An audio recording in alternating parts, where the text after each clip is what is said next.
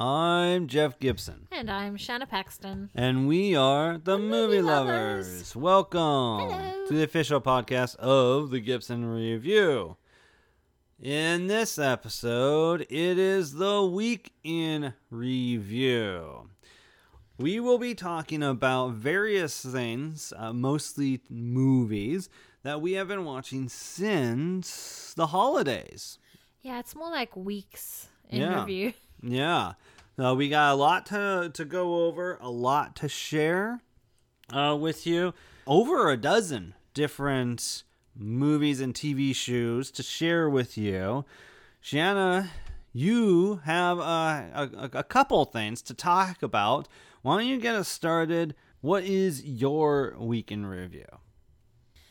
All right, my first one is available on Hulu. It is Alaska Daily, starring Hilary Swank, Grace Dove, Jeff Perry, Meredith Holtzman, Matt Malloy, Pablo Casablanca, and Amy Park and Craig Funk, just to name a few. There are a lot of faces in this show. It's really great. There's about 6 episodes available, and I thought that was how it was going to end, but apparently there's just like a nice big break, and they're coming back in either end of January or February, I think. Yeah, February 23rd, they'll be back for the rest of it. Looks like another 4 episodes to wrap it up. This is about a journalist that is moving to work at a newspaper in Anchorage. Something happens at her old place, and so she needs a fresh start. And it turns out that this fresh start is going to be helping Grace Dove's character figure out what is going on with the missing Indigenous woman in the area. So I like this show. I think it's a bit of a slow start, but because half the episode is spent on the missing Indigenous woman case, essentially, and then the other half is like other things that happen in a small town and how they report on that. So it's very report driven. And so we're seeing the local stuff, the what happens if you piss off the politicians or the army generals that you have a relationship with as a newspaper, and then something much larger that needs attention, the Indigenous woman missing. So I'm enjoying that show. I can't wait to see how it ends. So how did you discover this show? Apparently it airs on ABC, and then Hulu eventually gets the episodes. Yeah, so I think that works with all the ABC shows. Like Okay. Everything goes to Hulu, so you get the latest episode. That's the same thing with the Shondaverse as well, I believe. So I heard about this show when I went to a Zonta meeting, and they were talking about different issues that women and young girls were facing, and this is one that's very much on their mind with the missing Indigenous women. And so they spoke about how go check out that show, tell us what you think. Now, I'm not part of Zonta yet, but they talked about various other issues as well, like how child brides are still a thing in the USA in certain states. And the best way that I can learn about something is through a TV show, and then I ask my own questions and do my own research afterwards and hear from professionals. So that's how I heard about it. And to clarify, in case people don't know, Zonta is a service organization, a service club that particularly tries to help with issues regarding women. Anyone identifying as women, girls. And issues that women have. It's international, right? Yeah, there's different chapters around the world. Gotcha. So that's how you learned about it. And so you've seen all the episodes that have aired at this point in the first season. Is that right? We're in the first season? Yeah, I don't know why they're having a gap. Okay. Well, a holiday hiatus, that sometimes happens. Well, I hope they had a very refreshing holiday. It's a very long... I'm like, I don't know. I got to episode 6 and I was like, this can't possibly be how it ends. And I had a little freak out. So you recommend... I recommend this show. Go check it out. All right. What else have you been watching over the past couple weeks? The next one I watched was on Netflix, the original Wednesday show. It is about 6 episodes, I believe. 9 episodes. It's all about Wednesday from the Addams Family, and we're following her on her journey to boarding school, where she's going to grow her community, her friends, and it's very interesting. I love it. I don't think it's too much like Sabrina what they did with Sabrina. Which you do love. I do the love Chilling that one. Adventures of I'm Sabrina. wearing that shirt right now. I need a Wednesday shirt next. But I love it. I think that Jenna Ortega as Wednesday is amazing. We've also got Christina Ricci comes and is a character there. See if you can figure out who she is. It's a lot of fun. And then Gwendolyn Christie is the principal. And then Jenna Ortega's co-star is Emma Myers, and I was impressed with her. You had a question? Yeah, I was just asking who all stars in it. And do you see the entire Addams family in this show? Oh, yes. And it's not a big deal. I mean, you're taking your child, like any show, you're taking your child to boarding school. The whole family is going to be there, the immediate family. And then I won't say anything else about other family members, because it could happen, it could not. It's a surprise. So, but the show is mostly taking place at this boarding school? It is. There's a mystery element to it, and we really get to see what is Wednesday's view of the world. I think that I need to watch Addams Family 2 again, but I feel like they're taking that and they're just amplifying it over here.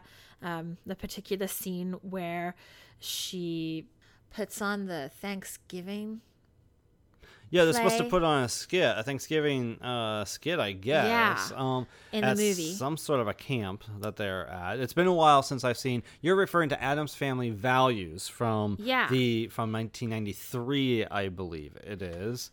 A long time ago. Yeah, and so anyway, the really great and good parts and justice parts of Wednesday are really amplified in this show. So I think it's fantastic. I highly recommend it. Let's take a step back now. The Addams Family are based on a comic, and from that, a sitcom in the 60s adapted the comic, and it became a huge cultural sensation. And there was cartoons, one starring Jodie Foster as Pugsley back in the 70s, and then you had the revival of it, the movie based on the TV show, directed by Barry Sonnenfeld, right? Which had, I believe, a score by Danny Elfman, if I recall. That sounds about right. And that had a sequel, Addams Family Values. Now, that took basically, that modernized the concept of the sitcom, right? And just aged up the kids by just a couple years, because I think Wednesday Addams originally was around 6 to 8 years old, and in the early 90s she was more like a tween or something like that, right? Around 12 years old. All in the spirit of still the sitcom where it's the family that's creepy and kooky and all together ooky, and how do they react with the real world. How is this show as that? Is it trying to be darker and more violent, or is it still in the spirit of the original sitcom, which was in the spirit of the comics? There are happy moments in this. It's not altogether incredibly violent. This is a school where it's alternate kids. So you have the werewolf kids and the vampires and... Okay. But they don't make a cliche deal of it. It's just... But everybody at the school is like that? Yeah, I think there's one normie and that's it. But this is a very particular school where if you're, not necessarily not human, but I don't know. I don't know how to explain it further than that. There's different abilities. Yeah, I'll leave it as a surprise. But I think that what we're doing is we're seeing Wednesday's values. So think about you've had all this time to get to watch the family together and Wednesday at these different ages. Well, now she's a teenager and she's going to come into her own. So it's this nice progression, I feel. And her values are good.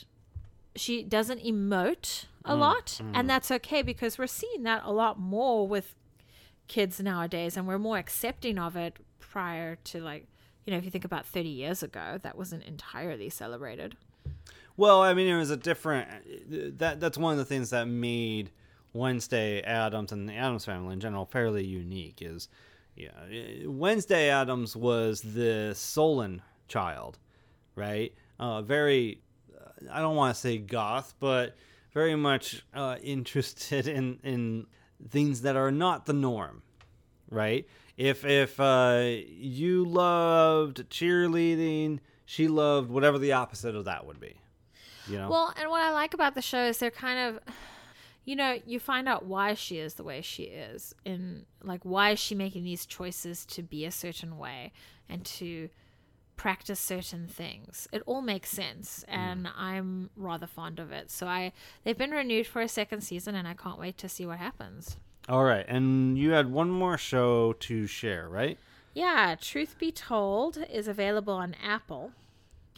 And I just blew through the first 2 seasons. The 3rd season is coming, I think, at the end of the month. Yeah, the 20th. Oh, that's soon. And it stars Octavia Spencer as a, I guess, investigative journalist turned investigative journalist podcaster.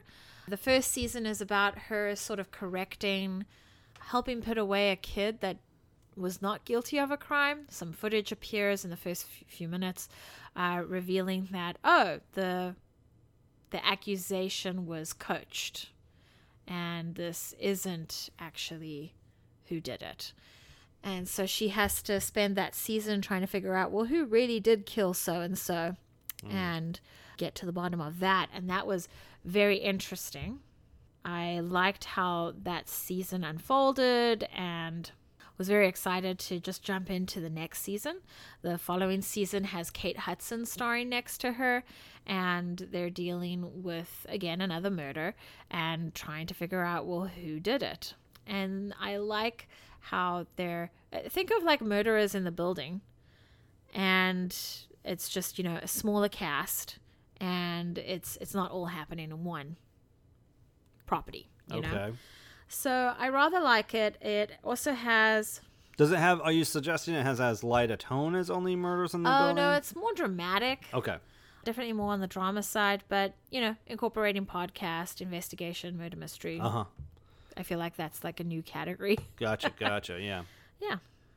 And is there anything else you want to share about that show?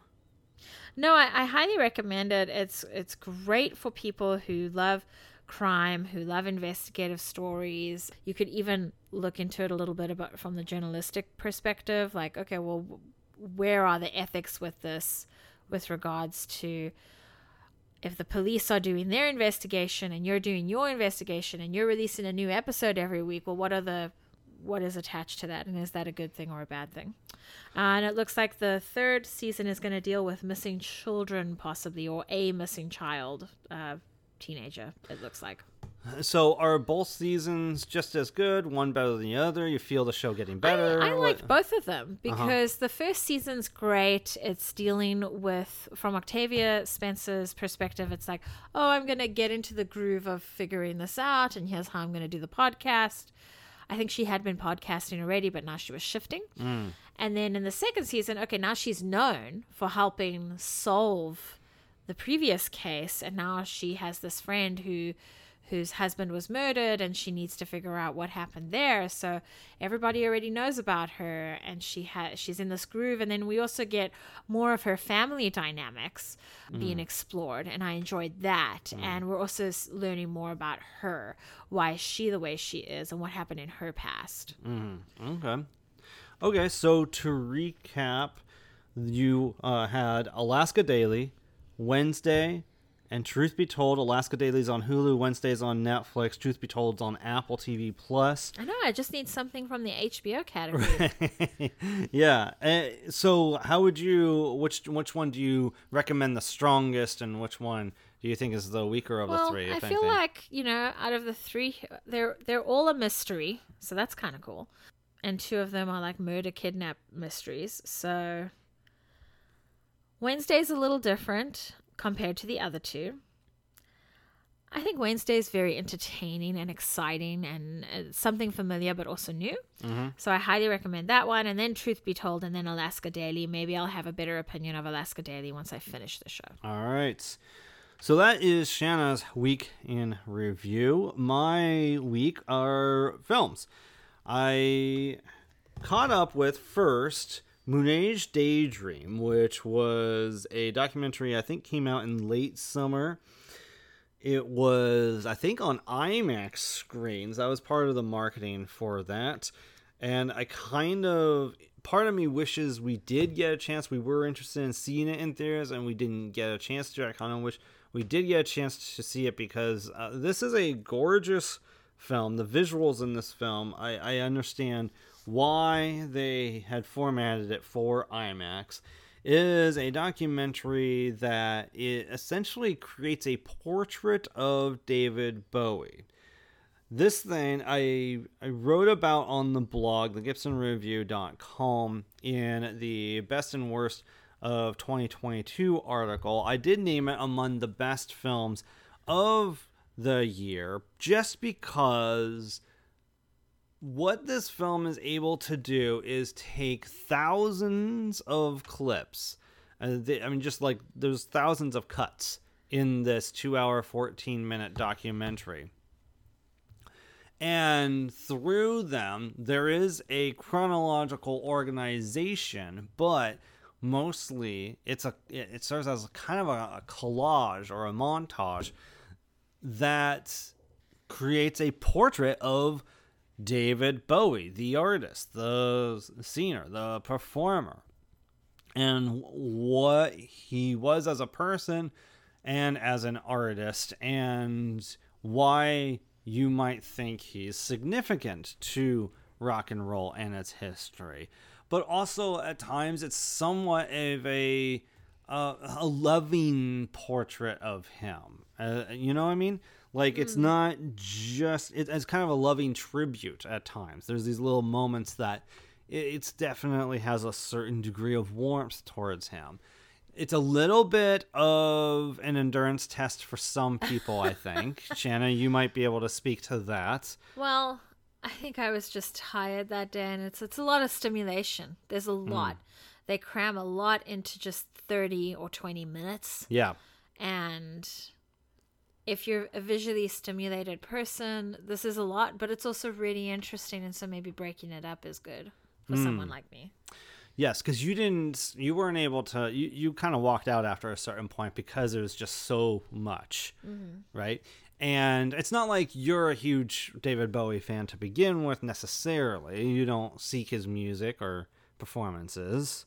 Well, I don't commit to anyone. Yes, So. you're reluctant to, but we've discovered certain people, Pink being one of them, Johnny Cash being another, that you are a fan of, you do love.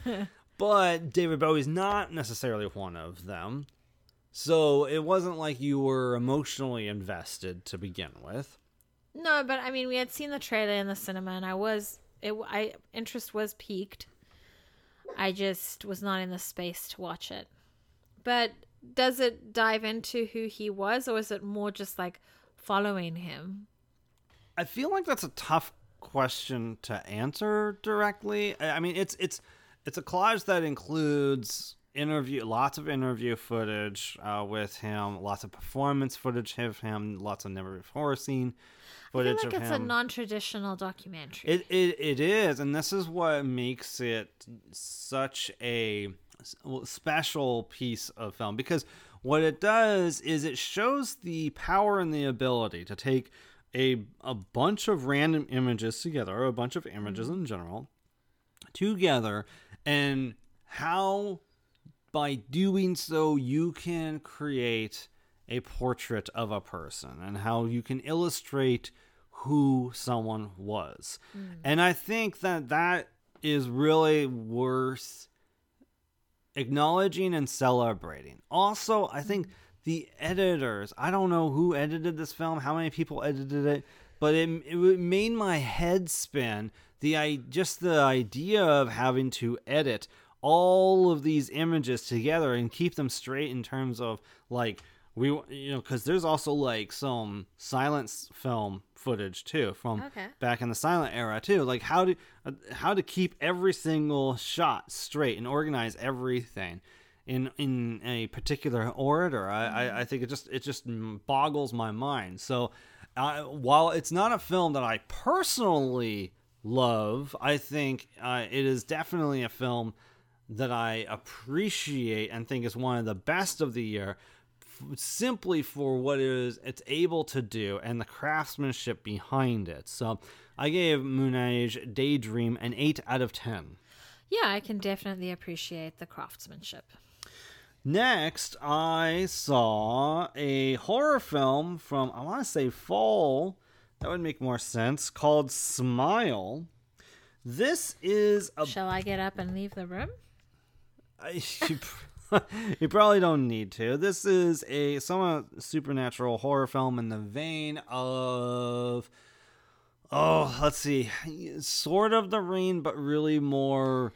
It Follows. Getting up. No. It Follows. Remember It Follows? You were a fan of It Follows. I was. It has that sort of element to it. It's about a psychiatrist who witnesses someone in, I want to say, the hospital who's coming for some help, and how that person is absolutely terrified, goes from screams of horror to suddenly standing very still, unlike themselves, with a very disturbing smile on their face as they kill themselves. And from that moment on, this psychiatrist seems to be terrorized by some sort of malevolent force. I think that Smile is a very interesting horror film. It had quite the marketing behind it. I did like the marketing. You should mention that. Well, what I do know about that is they would plant people in sporting events or wherever there was a camera on the regular that could be relied on, and have that person just stand up and smile for without moving for minutes on end. Yeah.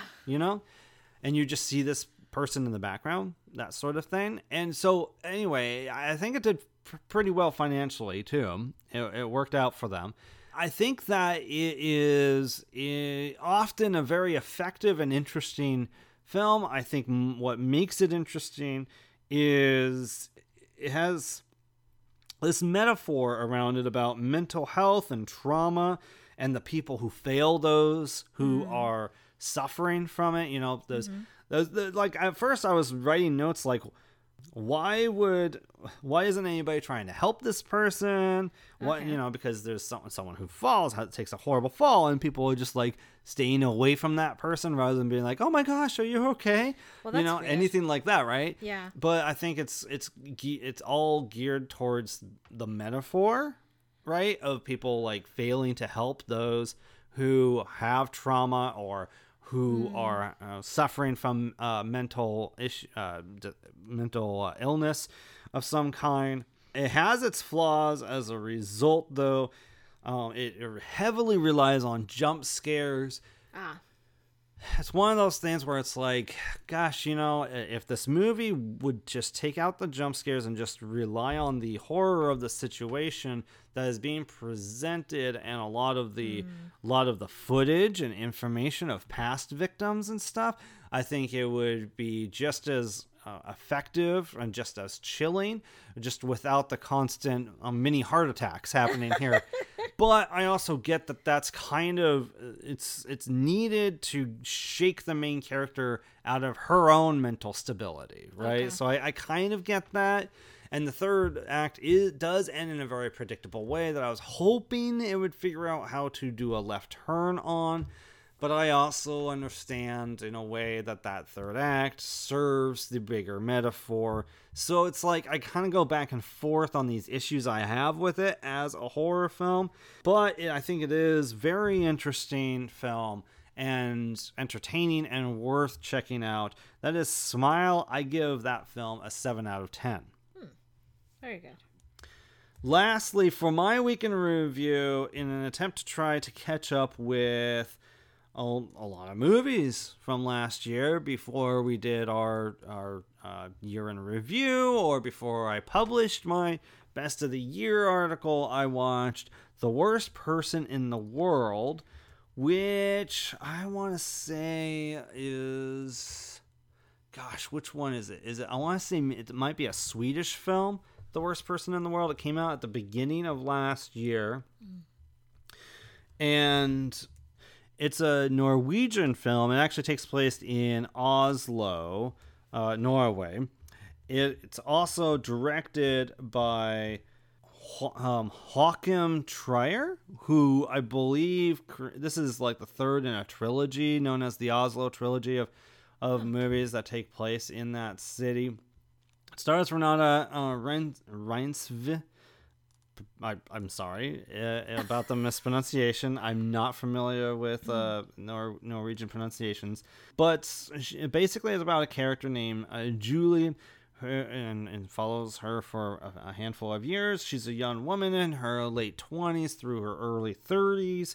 She's navigating basically her life, her figuring out what she wants to do with her life, a couple of relationships she has in her life, and kind of trying to figure out who she is. And I feel like, first of all, Renata is fantastic in it. She's beautiful. She gets this character. She is really great at delivering some of the nuances of this character, just with little looks of uncertainty or what have you in different situations.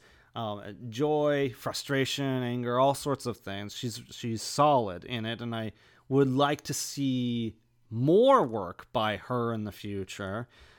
I think this film has some of the year's best imagery, which is not something I expected from a film like this. There's a shot that's shown kind of famously, not only on the poster, but also in the trailer, of her running through the city or moving through the city, and the entire city is still. Like people aren't moving or anything like that. Oh, it's that's kind of like very this. cool. She has this frozen in time moment where she's thinking through something, and that is fantastic. There's this famous image of her with somebody, and one of them is smoking, and the other person is breathing the smoke into their mouth, and it just creates this interesting smoke effect image between the two of them. There's Sounds worth watching for the visual people. It's few and far between, but there are these particular images peppered in the film that are some of the best of the year. Absolutely. I kind of saw the film kind of about the millennial generation, the young, the kind of not too young, but kind of late 20s, early 30s aspect of the millennial generation. Their indecisiveness and the pressures also put onto them too. But the movie also does really tip heavily towards the relationship side of things. And it mostly works for me. So I really like it. I give it a 7 out of 10. It goes in a direction that some people find a little melodramatic. It's right on the edge as far as I'm concerned of that, but it's a good film that definitely looks at generational differences too. So I recommend The Worst Person in the World. I believe it's on Hulu now too, so you can find it there. And that concludes my week in review. Shanna, now it's time to really dive in deep. We have a lengthy Our Week in Review, as we have been watching quite a bit ourselves. Let's start off with movies that we watched closer to the holidays with Violent Night. This is a movie that we talked about in our year in review episode. We didn't give a full review of it, but if you've listened to that, you have a pretty good idea of our feelings toward this film. It is a film that stars David Harbour as Santa Claus, not a street corner Santa Claus, but the Santa Claus. He's delivering gifts, and one of the homes that he's delivering to happens to be like a wealthy mansion, more or less. And a compound. Yeah, and there's security and everything. Right, this home is under siege by high-end robbers, led by Jean Leguizamo. Shanna, your thoughts on Violent Night? You were the one who really wanted to see this. This was on your list. Did it satisfy, and was it everything you were hoping it would be? I love this film. You know, we didn't really see the origins of Santa, but we got to see a couple glimpses of probably the Nordic history of Santa, so that was pretty fun. And I enjoyed how they wrote Santa. They made him this exhausted person who's been doing this for a long time, and now there's enough change in children where all they want are video games for Christmas, and that can be frustrating. And the way that they illustrate those little things is really amusing too. He's digging in his bag trying to find a weapon, like a baseball bat or a hockey stick or something, and it's video game, video game, video game, video game. And so I was like, that was really fun and clever to kind of get those messages across. You know, we start off with him in the bar, just really tired of his work, and I really enjoyed that. The performances are great. The story is fun. The violence is shockingly satisfying. What did you think of it? Shockingly satisfying? It's shocking and it's satisfying. There we go. That one. Yeah.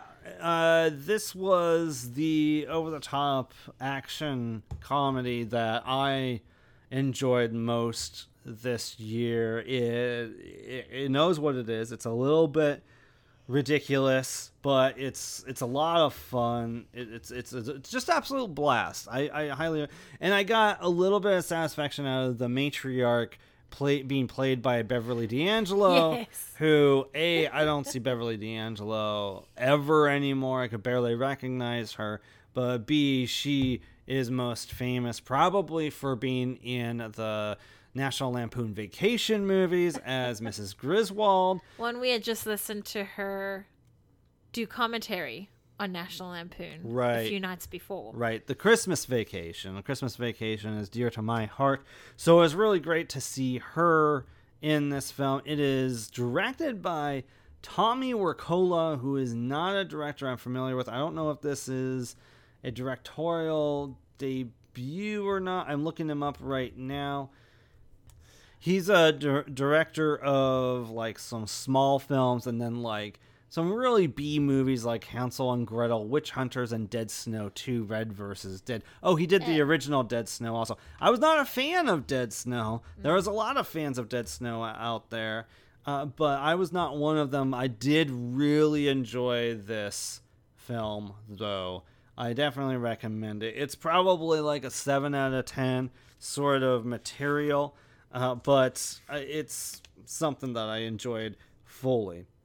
It also isn't so like crass that it forgets its heart. There is a child at the center of everything. It has a connection with Santa. Yeah. So that's Violent Night. Next we watched Babylon. I think that might be... is that how we spent Christmas, was watching Babylon? Yeah. Yeah, we decided it would be a good idea to go watch a 3-hour movie. Yeah. It was the whole day. 3 hours, 9 minutes, because we did stay through most of the credits, I believe. This is Damien Chazelle's latest film. Chazelle, of course, directed Whiplash and La La Land. Yeah. This is a film that ostensibly is about characters who are trying to make it in Hollywood at a time when the industry is transitioning from the silent era to talkies. It stars a considerable cast that includes Brad Pitt, Margot Robbie, Jean Smart, Olivia Wilde for like a minute, as well as probably a lot of people along those lines. Flea is in it often. So many other people. I can't even keep track. You should just go to the IMDb. and just keep diving in deeper and deeper. Shanna, do you think that this film was a out of control mess, or do you think it actually measures up to Chazelle's other films? Well, I have to watch Whiplash again. Here's what I thought about Babylon. It was absolute chaos, but it was controlled chaos. I loved seeing how films were produced where they would all be on the same lot and it would be completely different films, and because it was silent, you could have 6 movies filming at the same freaking time, and I just thought that was absolutely insane. And it kind of, the production of it kind of reminded me of, well, is this what it looks like now for like streamer services when they're knocking out shows. That is there something similar to it that can be compared to? And I thought that the performances were great. I like the first 30 minutes of this movie. I looked at you and I said, I was just absolutely exhausted watching everything go on, and I was like, I swear to God, if there's a shit joke, I'm leaving. And you know, it was interesting how I was putting up barriers. That was like the one of the first jokes. Well, it's an animal, so it's fine. Uh-huh. But I was like, if a person comes in, I'm out. Yeah, the score very much reminded me of La La Land. I actually had forgotten that it was the same director, and so it was driving me crazy. And then when I realized, then I was kind of okay, but it felt a lot like La La Land music. Really? Yeah. The story was fine. It was absolutely madness. It was absolute madness. And looking at all the faults that I have to research it, but it looks like there was a lot of shit that Hollywood did that they got away with, people dying for stupid reasons. It's just a movie. And so that was interesting to see. And then, you know, this fun, we're now transitioning to sound, and the amount of sound that you cannot have, like you can't even have someone tapping their foot because the sound was so sensitive to record. On set. Yes. Yeah. So that scene where she's going to the character's going to college. Yeah. I was like, that was intense, and the amount of freaking out at each other that was happening felt really real. So you mentioned the score. The score is by Justin Hurwitz, who did the score to every single Damien Chazelle film, including, and I forgot this exists, First Man, which he won awards for that score. Oh, yeah. So he's basically Damien's guy when it comes to score work. It's a good team. You know, it's kind of like John Williams and Steven Spielberg. They're a really, really good team. And so it seems like, you know, this is a good team too. So I hope they keep working together. So I think that this is... I think this is a really good movie. I think it is audacious. It is insane. It is a film that utilizes or features every bodily fluid. Yeah. Every bodily fluid throughout the film. It's a film that both adores the art of film and is critical of the excess the industry provides those who work in it. And boy, oh boy, are the excess elements of this story. They go all over the place because... It goes hard. Remember later, it's so extreme. I mean... Yes. I don't know if that exists, but if it does, Jesus. So... Yes, and there's some surprise appearances throughout the film. This movie is a big swing. I don't think it's as clear a vision or as well executed as something like La La Land. Yeah. And maybe not even as well as Whiplash, but I do think it's better than First Man. It is definitely a movie you won't forget exists after you see it. I think it is interesting. I mean, like, there's a lot that you could dive into with this film. I'll avoid doing that, but yes, it's a movie that I don't think is at all bad, but it is long. It is long for sure. I don't know if it's too long, but it's worth taking the time. I think it's coming to the rental market and streaming in the not too distant future. I recommend not letting it slip through the cracks. I do like how it ends. I did like that. Yeah. It really felt full circle, and I don't think we can talk about it, but no, the way it ended was really great. It goes a little bit on the nose by literally calling out and showing a movie that this movie very much reminds me of. Yeah. In just it's the time period that's taken place. But if you're a cinephile and you haven't seen this movie, there's a lot that you're going to appreciate, or at least should appreciate, in this film. So I definitely encourage people to check it out. That is Babylon. And next, we have some rock docs we dove into to talk about. The first one was Apple TV Plus's Selena Gomez, My Mind and Me. Not exactly the kind of rock doc that you might expect, but it is about someone who is apparently a singer and actress. Now, I went into Selena Gomez, My Mind and Me, knowing absolutely nothing really about Selena Gomez. I really am too old to have grown up with what a lot of people grew up knowing her as. I've never heard her music as far as I know. I only know her as a name and someone who co-stars on Only Murders in the Building.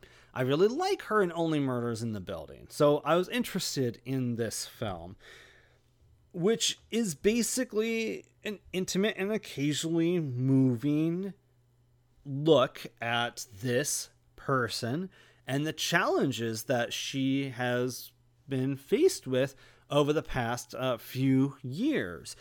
And especially at a time when she starts to figure out who she is and what she's passionate about.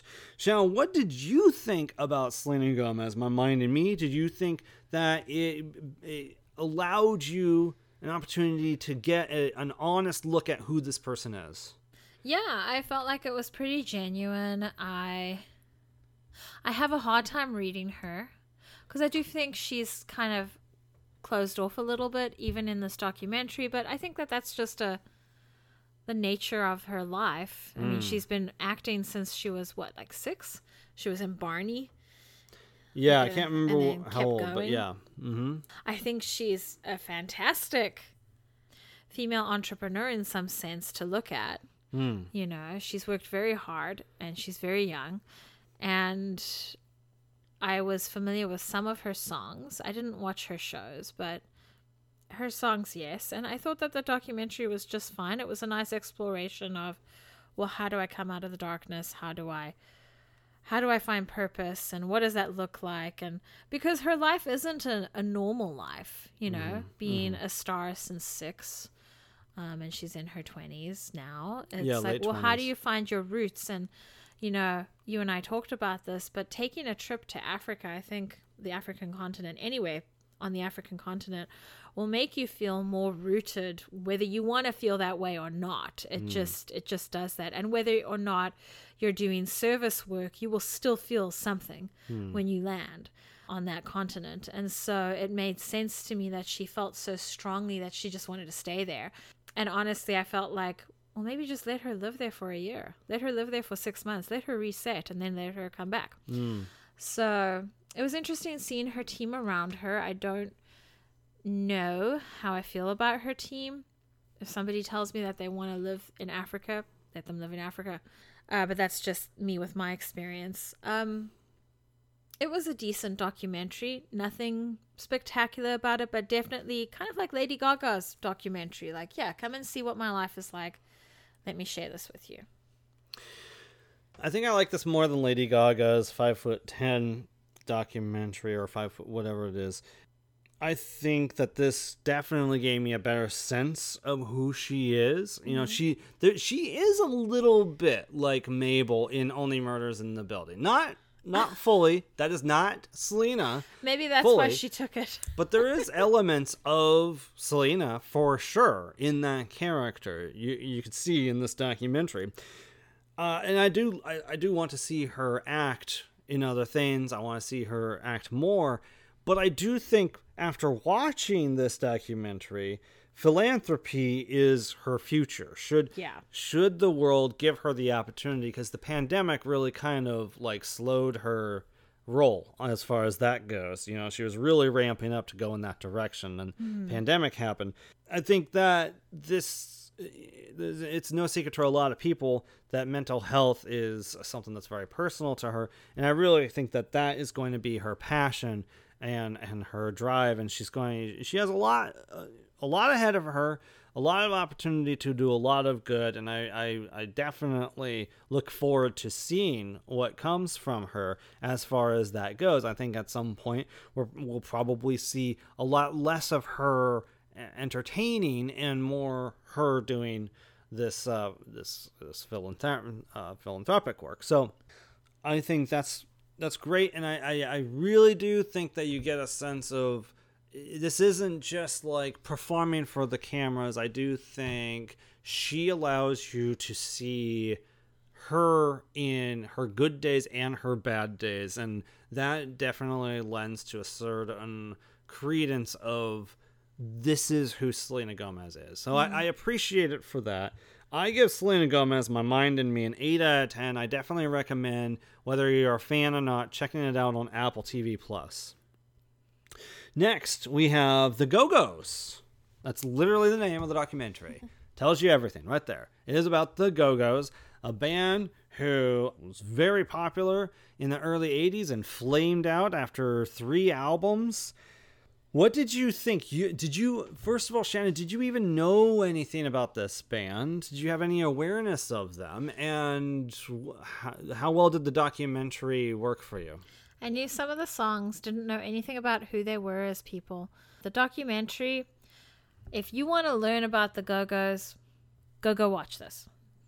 If you are the kind of person that wants to see how these people made an impact or a difference, or how they fit into what was going on in society at the time, that is not what you're going to get from this movie. You're not going to get that. It's really just a boring, here's band member A, here's band member B, here's the drama that went on behind the scene, we're saying sorry now, and that's it. There's nothing more to it. So you thought the film was boring? Yeah. I did not. I thought it was quite informative. The movie takes 40 minutes just to get us to a point where the band that a lot of us came to know and love, is finally together in that way. And 45 minutes before they release their first album. I appreciate, a film that takes that long to really talk about the early days and who each of these bandmates were, it is something worthwhile. This isn't a very long film. I want to say it's like around, oh no, I think it actually is upwards of 2 hours, but I do think though that it does suffer by kind of like really rushing through. The last 20 minutes of the film really kind of seems to rush through like the last couple decades, and as a result it skips right over 1990 to 2020, which I think it could have used an extra 10 minutes. Maybe it's an hour 40-minute documentary. I feel like it could have used an extra 10 minutes just on all of the lawsuits and stuff, and the fourth album, everything that happened between 1990 and 2020, because so much did happen in that time that it's actually remarkable that these women can still stand to be in the same room together. They apparently are, they never really broke up. They're still considered a formed band, and they're trying to put out new music, even to this day. But it does, because the second half of it does skim over a large part of the time with them, I do think it suffers from that. So I give the Go-Go's a 7 out of 10. I give this a 4. Wow. Well, so definitely, take that with a grain of salt, and take mine with a grain of salt. No, take both our ratings with a grain of salt. Obviously there's a little bit of a range there, and do what you will with it. Next, the last rock doc that we saw was one that I've been meaning to see for some time. I didn't realize how long. It's been almost 2 years since I've been wanting to see this. It is called Tina. It is a HBO produced documentary about Tina Turner. Woohoo! We're gonna have context. Go ahead. Talk about that. Sounds like it's, to you, the opposite of the Go-Go's documentary. We are talking about these movies in the order in which we watched them. More or less. And, we watched Selena, and then we watched the Go-Go's, and I was so disappointed. And then we watched Tina, and I was so pleased, because not only did we get to learn everything about her and everything that she worked on and did, but we got to learn about how all of that fit into the context of society and what its impact was and what it meant for the world. Like, it's great if you can listen to a song and feel something. Wonderful. It's even better if you can listen to a song, see the person, hear the person's story, and be affected by that. and their actions. And Tina, I kind of compare her to Selena. She's like, she works, she also is a very busy working woman, and doing a lot. She did movies, she did music, she did new music. She had to deal with real life bullshit. Mm-hmm. I loved this documentary because we got to see how, being a victim of domestic violence, she spoke out about that. There was a movie about her life, and people wrote in and said, that's happening to me, and I saw your story, and there was impact there. So I enjoyed that. What did you think of it? Well, I definitely agree with you about how this film has context. And for me, what that means is it puts a lot of things that I grew up with, and I should actually probably explain. I grew up in the time of the 80s Tina Turner and how huge she was at that time, and how she was as big an icon in the 80s as Michael Jackson or Madonna. And like Michael Jackson, she had this past era too, she was attached to, So putting into context things like where that solo career fit into the greater scheme of things, how she left Ike and she had this messy divorce and stuff, and she basically gave Ike everything, and he left her nothing, and so except bills, and so she needed to go work for a while to be able to pay off these bills, and that led kind of a domino effect to someone actually wanting to sign her as a solo act and do something with her, and that led to the Private Dancer album. Understanding that context of where that album comes from and where her solo work comes from, where the iconic hair that she had in the 80s comes from, the reason behind that's all interesting. But also what was my biggest takeaway from this is how every single time she was being interviewed, she was constantly being reminded of Ike Turner, constantly being asked about Ike Turner, constantly being asked about her experience with Ike Turner. And it was just like she was always being asked to relive some of the worst moments in her life, and how ultimately that takes a toll. And that really made me empathize and understand a little bit better what she was being put through media-wise over several years. So I was very pleased with Tina. I recommend that documentary on HBO Max. I gave that film an 8 out of 10. Yeah, I give it a 9. All right. Next, we moved away from the rock doc and instead moved into a different type of doc. We watched Street Gang. I think it's also subtitled How We Got to Sesame Street. This is a documentary that was released in 2021 about the creation of Sesame Street and its early years, more or less, the first decade or so of this beloved, very long-running, generational icon of a children's show. Shanna, why don't you share some of your thoughts about this documentary and your relationship maybe with Sesame Street knowledge ahead of time, and what this documentary did for you? Sesame Street was definitely around at some point growing up, but where it prominently was for my household was the first few computer games that we got were Sesame Street themed. Huh. And so they had a few clips in there, and that was our exposure to Sesame Street. And then when I moved to America, looking after kids, when I got to look after the very young ones, Sesame Street was what we were going to watch, and it was very exciting. And I even have I'm a big fan. I have the Sesame Street Lego kit, and I love the show. I love the characters.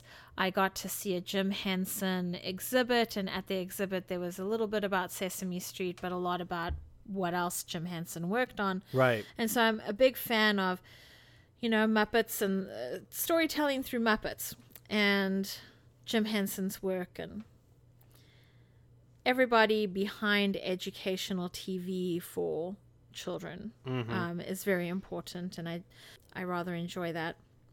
It would have been really cool if they had like a Mr. Rogers' Neighborhood crossover with Sesame Street. I don't think that exists, but that would certainly be attempted now. I enjoyed this documentary. I thought it was great to see how they were forming this community, how they were trying to figure out how to make engaging content that was meaningful. And context, they showed what was around them at the time, and it was very sort of gently violent clown smacking things and on television and slapstick violence, I guess. And it was just so nice to see people working on substance for children and not treating them like idiots that just want to be entertained. Well, it was like one of the first things that showed that television programming for kids could be educational. Yeah, it could be helpful. It could get them ready for school. Could give them confidence. And then, hearing from each person that was involved and seeing the footage of how they got certain shots done was really great.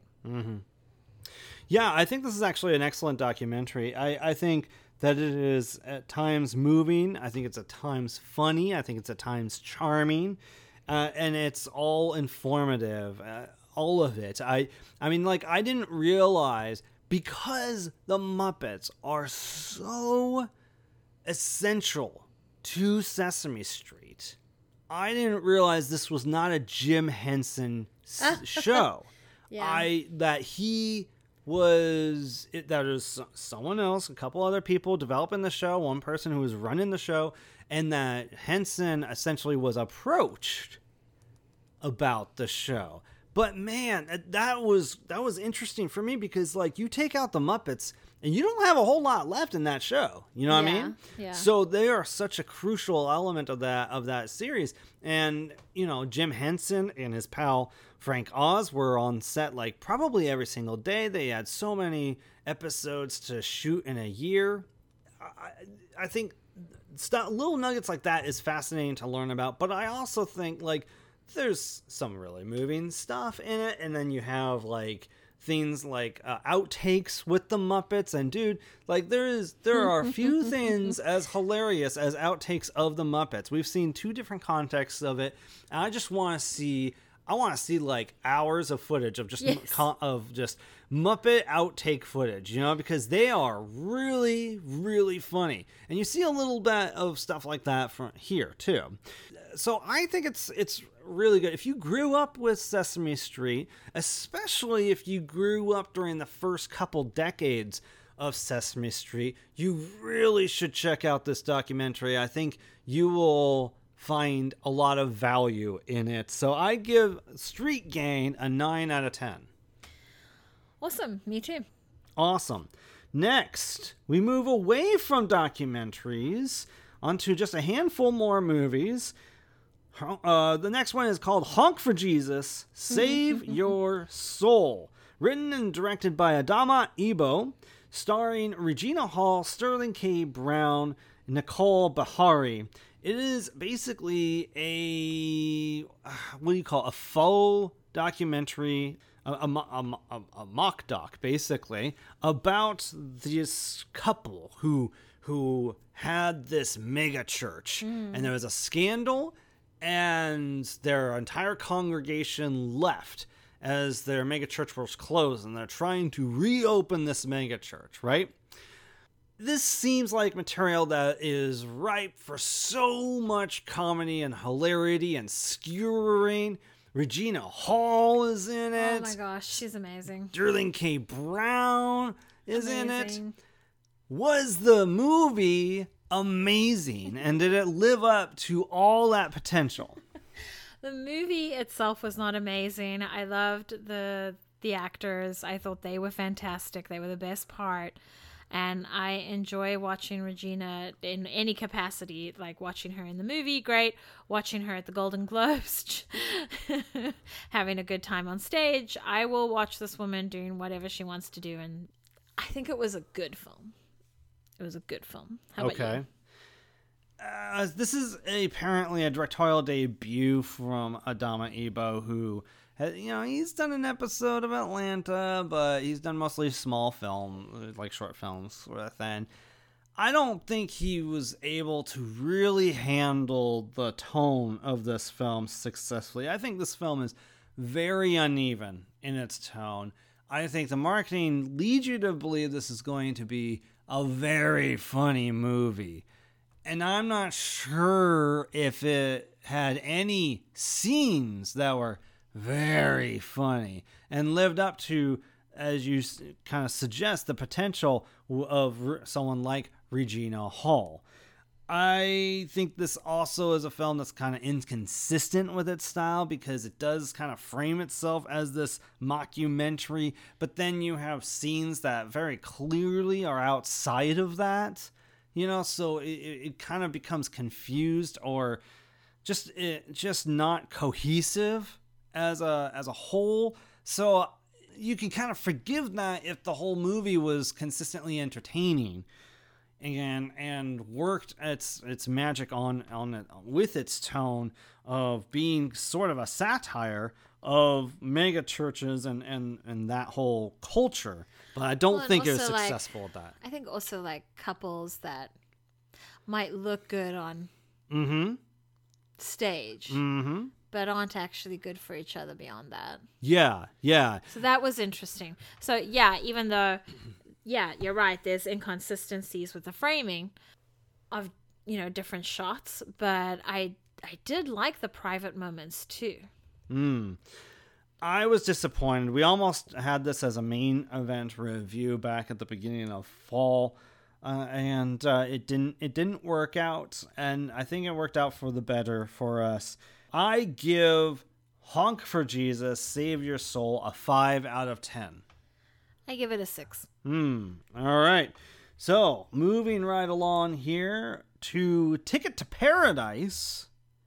The year's rom-com, basically. Talking about couples that don't belong together. Conventional rom-com, I should say, because there was another rom-com that most people didn't see compared to Ticket to Paradise that they should have. Bros, you should really hunt that down, see it. This is Ticket to Paradise. This is a movie that's all about the star power of Julia Roberts and George Clooney together trying to stop their daughter, played by Caitlin Dever, from having her destination wedding, right? They have big hopes and dreams for her. I don't know if is it really a destination wedding? I mean, it's where her fiance lives. I mean, yeah, but for like, it's very exotic locale. It's often considered a destination wedding is like an exotic locale, right? Away from where like your people necessarily are. It's all about his people, I mean, right? like us getting married down the street there was not a destination wedding for my parents because you live here and I'm gonna live here. I so hear you. I'm gonna push back a little all right, more. Fine. We'll bicker over the definition of destination wedding later. What did you think of Ticket to Paradise? Did it live up to being as fun and enjoyable as it looked on the trailer? It wasn't as funny as I thought it was going to be. This is another example of trailers showing you all the good stuff and then you get there and like what's left, It was mostly just like shocking behavior, and it was nice to see someone who, this girl has just graduated from law school. She's about to work at a law firm, but she's having a little vacation break, and she meets the love of her life and the life that she wants, actually. So I thought that was all very interesting. I like how it was put together. Did it live up to the expectations? I didn't have high expectations for this film. So in a way it did. Yeah. Look, I think this movie is fine. This is the kind of movie that my mom would call light entertainment. And if that's what you're looking for in movies, after a hard day's work or whatever, this is going to more than satisfy. It's just fine. It's very predictable, but I think it gets by on its star power, right? Like, George Clooney and Julia Roberts are fucking insufferable in the first half hour of this movie. And if it wasn't Julia Roberts and George Clooney playing these characters, I would be checking out. Like, I would not care anymore. I'd be like, fuck these people. Like, they suck. And it's kind of about, like, do those characters go through any sort of an arc, or do they not? Do they succeed in their schemes? You know, in a way, there's just a pinch of My Best Friend's Wedding in here, in the sense of Julia Roberts scheming to stop someone's wedding. And she's a hateful bitch in that movie. You know what I mean? But she gets by because it's Julia fucking Roberts, you know? I think a little bit of that is in Ticket to Paradise. It's totally fine. You know, it's not great. It's enjoyable enough, and people clearly had a good time filming together.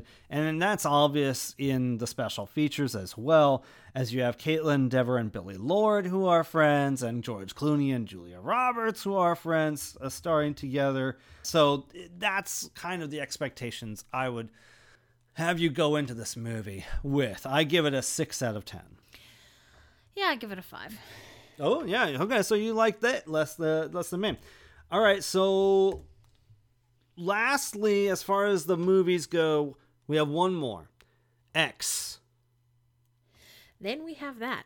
Then we have that. The very opposite of Ticket to Paradise. This is a slasher film, kind of a sensation this year, about a 1970s porn crew with big dreams for their project, going to... I mean, it looks like they had a chance. You know? Yeah, they go, apparently they have a destination in rural Texas, I believe, if I remember correctly. No, it must be more like Alabama, given some of the things that happen in the movie.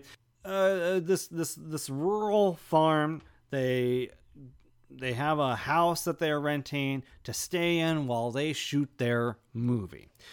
This house is owned by a very old couple. Rural Texas. It is rural Texas. I was right. Okay.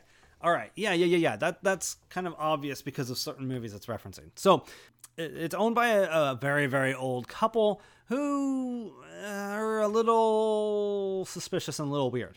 So, Shanna, this is a movie that has been on our minds for months to see. For a long time, I was on the fence of whether or not I wanted to see it, because it seemed like it might have some imagery that I wouldn't be able to unsee. So I was nervous about going into it. It's best to watch those at home. Yeah, so what did you think of X? Was it like the best horror film you saw from last year, or was it just okay? Oh, I don't know if it was the best. I think I liked No better. Mm-hmm. But this certainly was very well done. It incorporated a few themes like, the very young versus the very old, and the very capable of moving and mobility versus mobility issues and stiffness and years of your body being knocked, So there were those lovely contrasts within this horror film. And so I just thought that was very interesting. How they were playing with that. They were even playing with sensuality between young and old. And I don't think we see enough of... We don't see old people just being sensual and things like that. So I actually appreciated that was being incorporated into the film. I thought the story was well done. It seems like we need to watch Pearl, and there's something else coming next year or this year. Yes. So to clarify, there was a prequel shot back-to-back to this film called Pearl that came out 6 months later. And then, should those two films do well enough, they had planned on making a third film called Maxine. And I won't tell you when that takes place, as risking spoiling anything. Sure. I mean, but I think you should share with the listeners how much the movie made, because I think it's a phenomenal achievement. So the movie was made on a $1 million budget, which you could see on screen. Yeah. That's actually... It was pretty decent. Yes, it's cheaply made, but not so cheaply made that it feels cheap, right? And that's the great thing about the horror genre, is it's very easy for them to make profits because they can make these things on a low budget. And this movie did. It made $15 million in its lifetime box office gross. So 15 times its budget. That's really good. So yes, it wasn't one of the most successful movies of the year financially. It like didn't even break into the top 50 movies of the year, which is surprising because it did seem popular. It was still able to beat Bodies, Bodies, Bodies, which is interesting to me, and some other horror films.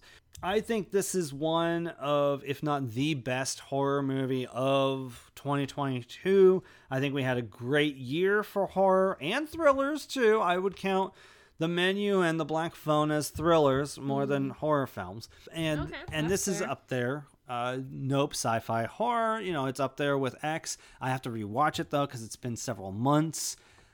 But yes, this is a solid film. I think what you're talking about with this contrast, like this movie, the script was deliberately chosen to be about a porn crew.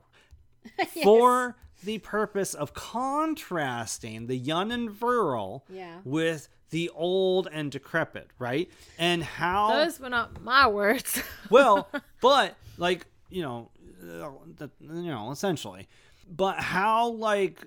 We've seen movies about people who like mourn the loss of youth and all this, and now you have it a little more potently where it's like, no, they're mourning the loss of their physical youth, right? Mm-hmm. Like their ability to have sex, to be intimate, to look a certain way, all this sort of stuff. I've never seen a film depict this particular theme before, and I give it a lot of props for that. It's also Definitely. Just a really lean, and it just moves, and it's not in a rush to get to all the kills and the gore. It takes 40 minutes of setup, and I definitely appreciate like all the best horror films pretty much take their time before they get to the nitty gritty. And here we have like a crew of 6 people or whatever, and it takes its time and allows just the second half of the movie to be all about that sort of stuff. So I appreciate X quite a bit. I gave X an 8 out of 10. Yeah, I would give it an 8 as well. All right, so those are the movies we have been watching on our weekend review. Just to run through those to kind of catch up. Violent Night, Shanna, your score on that one? Violent Night, probably a 7. A 7 out of 10. It was one of my favorite movies of the year for sure. I gave it a 7 out of 10. Also, Babylon. Oh God, probably a 5. Just because it's really it's so crazy. Oh wow. A lot of good things in it, but like not for me. 7 out of 10 for sure. The good outweighs the bad for that one for me. Selena Gomez, My Mind and Me. It looks like we're both fans of that film. I gave it an 8 out of 10. How about you? Well, I think I mentioned it earlier, and I don't recall. I'll have you give that information. We were both positive later on that film. The Go-Go's we differed on. I gave that a 7 out of 10. You gave that one a 4 out of 10. Tina Turner, I gave it 8 out of 10. We're both very positive on that one, right? Yeah. Excellent. We both recommend that. Street Gang, I gave a 9 out of 10. The documentary about Sesame Street. Shanna, you were also pretty positive on that film as well. Yes. Honk for Jesus Save Your Soul. We were not positive on one of the few movies that I was 1 point higher than you. Yes, I gave it a 5. You gave it a 6, I believe. Ticket to Paradise, I gave a 6 out of 10. Kind of mediocre as far as I'm concerned. Low standard rom-com. I gave it a 5. You liked it less than me even. And X, which I gave an 8 out of 10, was quite pleased with. So hopefully that helps you with our recommendations of which ones to see, which ones not to see. We end the show with the second season of Only Murders in the Building, the show that inspired me to check out Selena Gomez's documentary and shortly her music catalog too. What did you think of Only Murders in the Building season 2? Did you like it, even the show even more because of it? Less? Did it not work for you as much? Or was it just maintaining consistency. I think I liked it just as much, maybe a little more, because it's like we get to see the characters come back and do more of their thing, and there's a little more personal story happening with each of them. So I think I enjoyed it more, just a little bit. So this season dives in even further. When we were left off with season 1, the trio were basically being arrested for reasons I won't go into, but I liked this show at the end of season 1. I am all in and love this show at the end of season 2. Wow. And I will not be missing this show when it drops in the future. So I really liked it. I think it's very clever. I think I'm able now to spot the red herrings that this show drops along the way of who's responsible for what's going on. I also went back and watched the first 2 episodes of the entire series. Yeah. And I was struck by how much is in just the first episode alone that pays off in season 2. Just ideas or people that are introduced, elements of characters that are introduced that aren't paid off until season 2. And I find that very interesting. And it made me appreciate the show even more. So, Shanna, do you have any additional thoughts about season 2, and what would you score it? I wish I watched the first 2 episodes again with you. When did you do that? I don't know when, but I showed our son. Oh, okay. I was away. Yeah, I really love this show. I don't think I have any other thoughts about it. I can't guess who it is. Which says a lot because you pride yourself on being able to. Yeah, well, apparently I'm really rusty or something. You're losing your touch. Watch some Murder, She Wrote. Get my stamina back up. Get my Columbo in. Yeah, I think it's a great show. I give it a 9. Awesome. That's Only Murders in the Building. Available on Hulu. And we highly recommend you check it out if you haven't. That will do it for this very large week in review. What are your favorite movies or TV shows that we talked about in this episode? Which ones do you like the least that maybe you have seen? Or which ones are you more excited about after we talked about? Feel free to email us at thegibsonreview@gmail.com. Shanna, before we talked about the future of the movie lovers, why don't you share with people where they can find you online? You can find me at Spellbinding A on Flickchart and on Instagram, Shanna Paxton Photography. Go to thegibsonreview.com. That is the main place to go. You will find all kinds of articles and reviews on there. My past, what was it? I think it was just recently one article that was the best and worst of 2022. If you have not had an opportunity to read that yet, I highly recommend it. Even if you haven't seen very many movies from last year, maybe it can help give you some recommendations to prioritize what to see and what not to see. Also, follow us on social media, the facebook.com/thegibsonreview, and on Instagram, thegibson99. I do bracket polls there. We just wrapped up your favorite 2022 movie, and that was just barely, but I want to say it was like 54% in favor of The Batman over Everything Everywhere All at Once. So that was a very exciting poll. Well, it was our top 2 seeded movies, favorites of ours, so can't be too upset.